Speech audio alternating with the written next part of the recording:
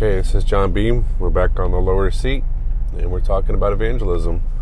We were able to meet yesterday at our church with a group that has signed up for the evangelism ministry. And just really a sweet time to share and kind of talk about what we hope to be able to do there, is to learn how to overcome our fears, overcome the challenges that we face when we do share the gospel, what holds us back, and definitely what encourages us. Had some conversations with a couple of the guys there that and listened to them, heard from them what the Lord placed in their hearts about sharing the gospel with those that were there. It was really a good time. It was really wonderful just to be there, and very encouraging to hear from the hearts of a few on why they share, why they go out, why they step out of their comfort zones and talk to people that they don't know, and those the Lord's placed on their hearts. It's also kind of neat to hear from those there that have joined up with us, and really want to respond to the Holy Spirit whenever we're out, not just in a group but in our everyday.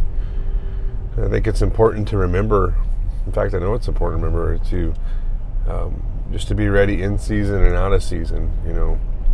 In season can be a time when you go out intentionally to an event or to a park or to a mall to share with a group, and you have the encouragement of your group with you when you go and you talk to people.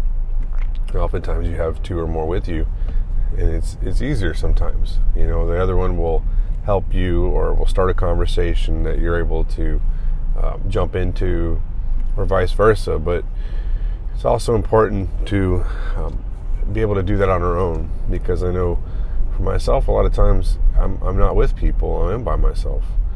And if I don't have encouragement from somebody physically in front of me, my ear needs to be very sensitive to the Holy Spirit. He's going to provide opportunity, because I ask for it every day, to give, Lord, please give me a soft heart, somebody that I can share your love with. Help me to be able to pray for someone, or to talk about you, Lord Jesus, and to be able to share my experience with, and hear from them. Yesterday we talked about that quite a bit. Learning how to listen oftentimes seems like such a hard thing to do, and it really shouldn't be. When we have conversations with people and we open up our hearts and we expose ourselves in some way, it's not hard. Sometimes it's hard, I guess, for us to maybe pause and just listen to them, and it shouldn't be that way. It should be, we should be very good listeners. If you ever listen to any accounts or read about the accounts of Jesus with his people, he listened before he responded a lot of times. Sometimes he may start the conversation, like as he did with the Samaritan woman at the well in John chapter 4, but he listened to her too. He had dialogue with her. And a lot of times it just seems to me that when you go out into a place and you see somebody that's yelling at people, or wearing a bright Christian t-shirt that says that they're Christians and John 3:16 and all these things, they're making a statement about who they serve, and that's great. But oftentimes the world doesn't respond to that. There may be exceptions, but in my experience, when you yell at somebody, they're not going to listen to you, unless you're a celebrity of some sort. And it's been my understanding and my experience to see people one-on-one, where you're having a conversation and you're listening to them. We had some discussions about even being in restaurants when you're eating lunch or eating dinner with somebody, and a waitress or a server is there, and you're talking to them, anyway, and you make eye contact with them. And before you pray over your meal, just suggesting that you would, suggest to them if there's anything that they need prayer for, that you can go ahead and pray for that there. And when you do that, you do it in such a way that says, hey, we're Christians, and we're going to pray over our food. Just wanting to know if there's anything we can pray for you about. A lot of folks do that, and that's good. That's a way to start a conversation. And we heard some stories of, the waitresses and the servers that were have tears in their eyes and be very emotional, because it's not something that people do often. When we go out and share the gospel with individuals, it's not something that's done very often. It's a small percentage of Christians that go out and share their faith in public. It's an even smaller, and that's together with others, it's an even smaller percentage of those that will share their faith alone with strangers. When we have common ground with somebody, it's a little bit easier sometimes, I think, to share with like our family members or our neighbors, co-workers, people that we have relationships that build with, and that's wonderful. That's a ministry in and of itself, where you have opportunity to be an example to them, and them to see you consistently reflect Jesus, right? Consistently give off that light, consistently do the right thing, be set apart, do something different than the world does. But for people that we may only have a few moments with, we never quite understand maybe where we're at in their spiritual journey. Sometimes we can figure it out when we share, and sometimes we can't. Sometimes we're the Holy Spirit, when we're in tune to His Word, and in tune to His utterance to us, it would be listening closely, being in the Word, being in prayer, always being in prayer, being in fellowship, being in worship. All these things are forms of worship. Being in worship and listening to Him, having our ear inclined to His Word, always meditating on the Word. When we're asking for opportunities, we can walk into any place, and the Holy Spirit is very faithful to fulfill that request quickly, to answer that prayer quickly, and provide someone for you to share with. I always want to have an open heart. I want somebody whose heart is softened some. It doesn't mean I always get that. Sometimes they are hard hearts. Sometimes, although the Lord's prepared them they still have a lot of pushback. That's okay. It's okay when you face an atheist or a Mormon or a Jehovah's Witness or a Muslim or a Satanist or an alcoholic or a drug addict. Everybody has the same hole in their heart for the Lord, and when it hasn't been filled, they don't have the same level of peace and comfort we have as Christians. Now, our uncomfortableness in sharing has nothing to do with our boldness in opening our mouth. The Holy Spirit will give you boldness when you ask for it. When you share with that person, it's still very much an uncomfortable position for us to be in, to talk to that stranger, the same as it is, I think, in many ways, when we're just out in public and, we try to strike up a conversation with someone we've never met before. Now, Daniel spoke yesterday about what's that mean? What's that look like? And there's no cookie cutter way of starting a conversation with somebody, particularly when we feel like we have a weight of responsibility on our shoulders to share with that person. When we talk about Jesus, I think as Christians, we all feel some responsibility to save that person in some way. And that's just not simply how it's not set up. There will be times when that person is ready to give their lives to the Lord, and you'll be there and have the opportunity to lead them in the sinner's prayer, and that's a wonderful time for harvest. More often than not, we're planting seeds. We're talking about Jesus. We're telling them about the one who died for their sins.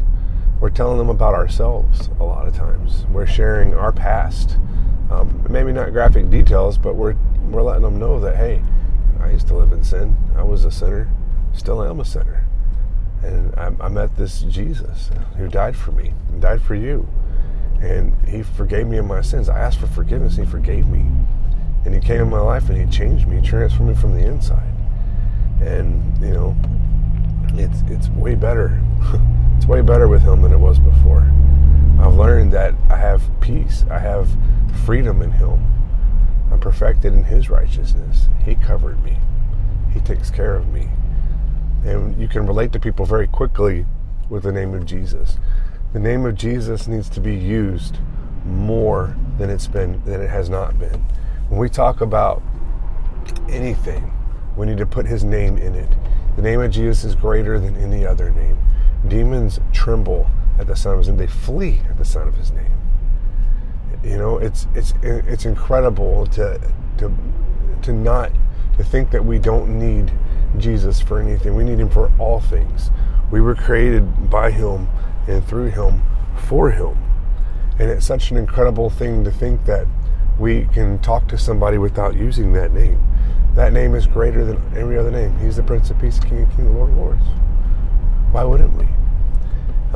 He gives us what we need to share with. The Holy Spirit will whisper in our ears the verses of Scripture, the passages of Scripture we already have stored in our hearts to share with people. We have to trust in the name of Jesus, the name that's greater than any other name. It has power. There's power in the name of Jesus. There's power in his name.